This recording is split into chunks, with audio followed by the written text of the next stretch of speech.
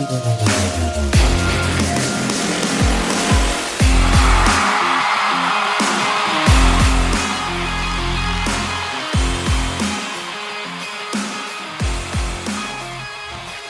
right, so Michael Pittman Jr., franchise tag, re-signed to a new contract, no matter what the deal may be. Here's the bottom line. The Indianapolis Colts cannot afford, under any circumstance whatsoever, to let Michael Pittman Jr. walk away in free agency. It's just that simple. I mean, it's shocking, actually, on some levels, that this is still a discussion.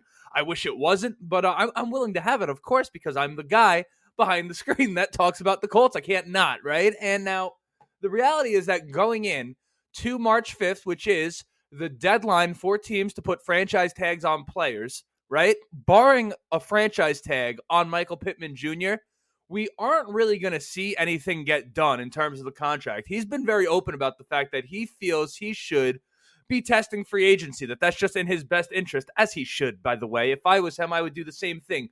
Getting into free agency is something that only happens a couple times, especially in a player of his caliber.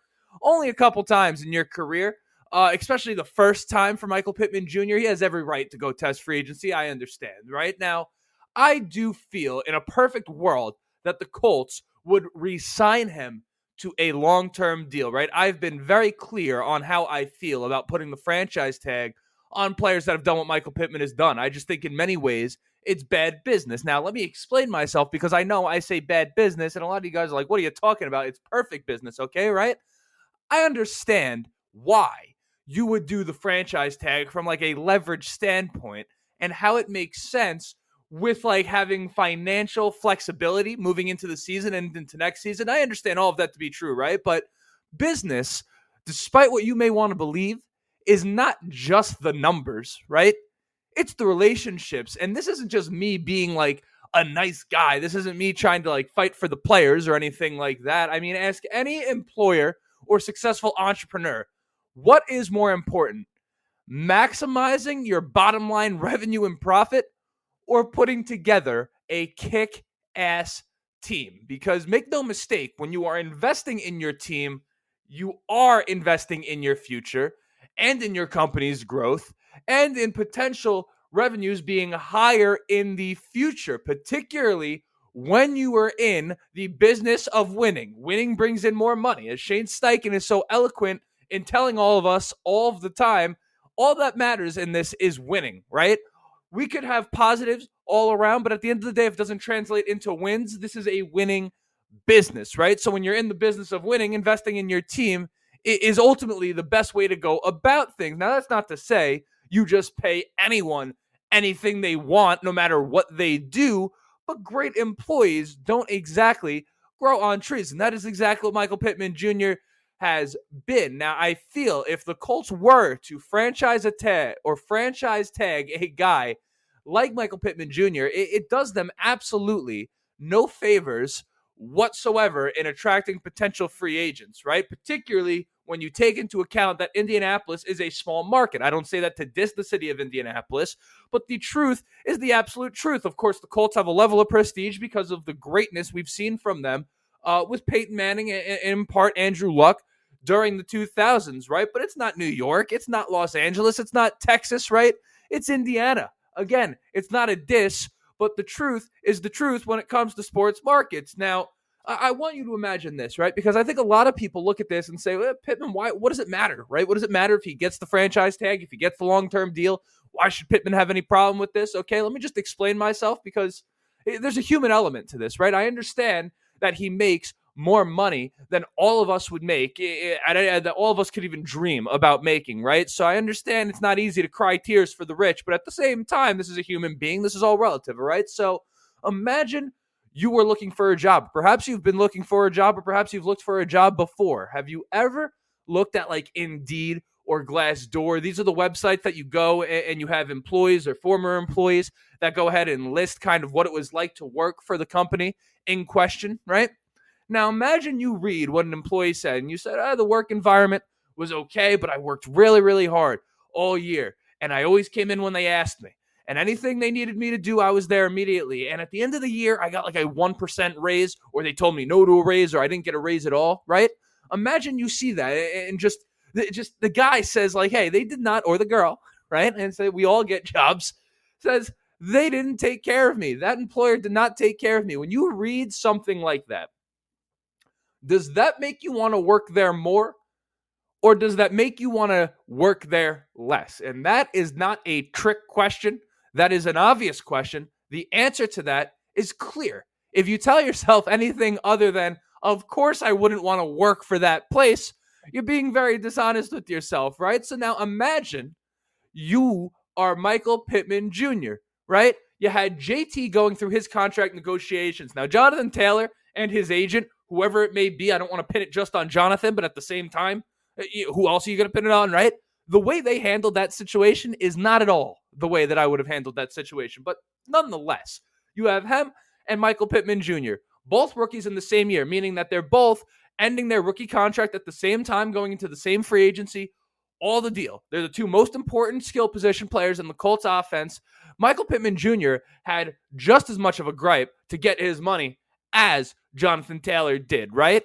And during that, when Jonathan Taylor is holding out, and perhaps we're thinking he may never play a snap for the Colts again, despite the fact that he had absolutely no choice whatsoever, but he was certainly trying his hardest. He was playing hardball, right, with the Indianapolis Colts. Michael Pittman Jr. asked about his contract during that time, and what he said to the media was like, listen, I'm willing to wait this thing out. Like, I'm willing to, not that he said, I'm paraphrasing, he said, I'm willing to act in good faith. I trust that if I handle this the right way, that when we go into the offseason, the team's going to take care of me, right? So imagine he does that, which he did. The ultimate team move, right? The good guy move, acting in good faith on behalf of the organization, right? Then you couple that with the way he played. You got week 1 against Jacksonville. Between the week 1 losses and the Jacksonville Jaguars, that game was a huge game. We had a level of excitement coming into this season that we hadn't had in quite some time. And for a little bit of that game, we were kind of electric. Down 14-7, he takes a screen to the house. Now, we didn't win the game. It's not really my point.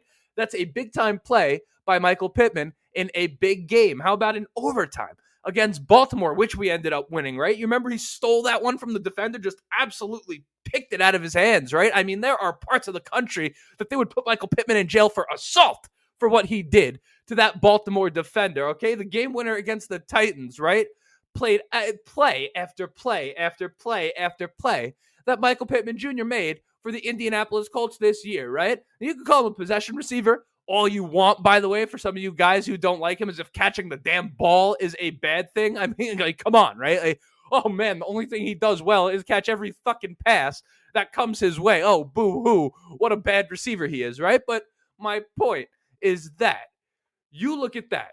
You look at the fact that we played one game without him this year against the Atlanta Falcons. It was horrific, right? 30-13. Our offense could not do anything whatsoever, to the point where it could be argued that Michael Pittman Jr. is even more important to this offense than Jonathan Taylor. In fact, I think Zach Moss made that case very, very clear, quite frankly. So now put yourself in his shoes. If you're Michael Pittman Jr., you acted in good faith, you played amazing, right? And the one game they played without you, they were terrible. And that's not to say he's keeping count all season or anything like that. But at the same time, you have teams, imagine, in free agency, all of which are willing to give you multi-year deals. You've never played a single snap for them. You never did any of this stuff for them, right? You never made all these great plays. You never were a team player. They've never dealt with you. All of these things, they're willing to give you a multi-year deal that provides you and your family with a level of security. And then there's the team in the Indianapolis Colts in which you've done all of this for, and they don't have the same desires to pay you that way. And let's say Michael Pittman Jr., hypothetically speaking, was to get upset about that, right? Imagine they do that, and next year he holds out because he says, not for anything, I wanted my money, and I didn't really have a choice here. Is that just sour grapes by Michael Pittman Jr.? In my opinion, I don't think it is. Like, again, I get hard to cry tears for the rich, but at the same time, I mean, there is a level of that. It's the principle that is really not great. I mean, if you are a player, right, really in a business relationship, you have the employer, you have the employee, right? Or you have the person selling and the person buying. Whatever it may be, on some levels, you kind of want to feel like the person across from you is not just, like you have a partner here, right? Like you're working together. And if Michael Pittman Jr. is to do everything he's supposed to do on his end and then some, he's been everything and more they've wanted out of Michael Pittman Jr. when they drafted him in the second round, he has been. So he has held up his end of the bargain all the way and done it with class. If the Colts don't return that favor on the other end, I don't know what about that with you, who does not want Michael Pittman Jr. here, because that's really who I'm talking to right now, right? I don't know what part of that sits well with you. Like, again, as I was saying, why would someone else want to come here if we are to handle things that way? To me, it's just, that's bad business to me, right? It's something that isn't just the dollars and cents, that has to do with the prospects of us winning, which is the business that we are in. And even with Michael Pittman Jr., to hammer the point home even more, even with him on the roster, right, we all feel like we can use someone else at receiver. We don't think the room stinks completely. It's not our worst room. But at the same time, a wide receiver is on all of our minds as something that could improve us, right? So if we lose him, not only do we need one, we need two, right?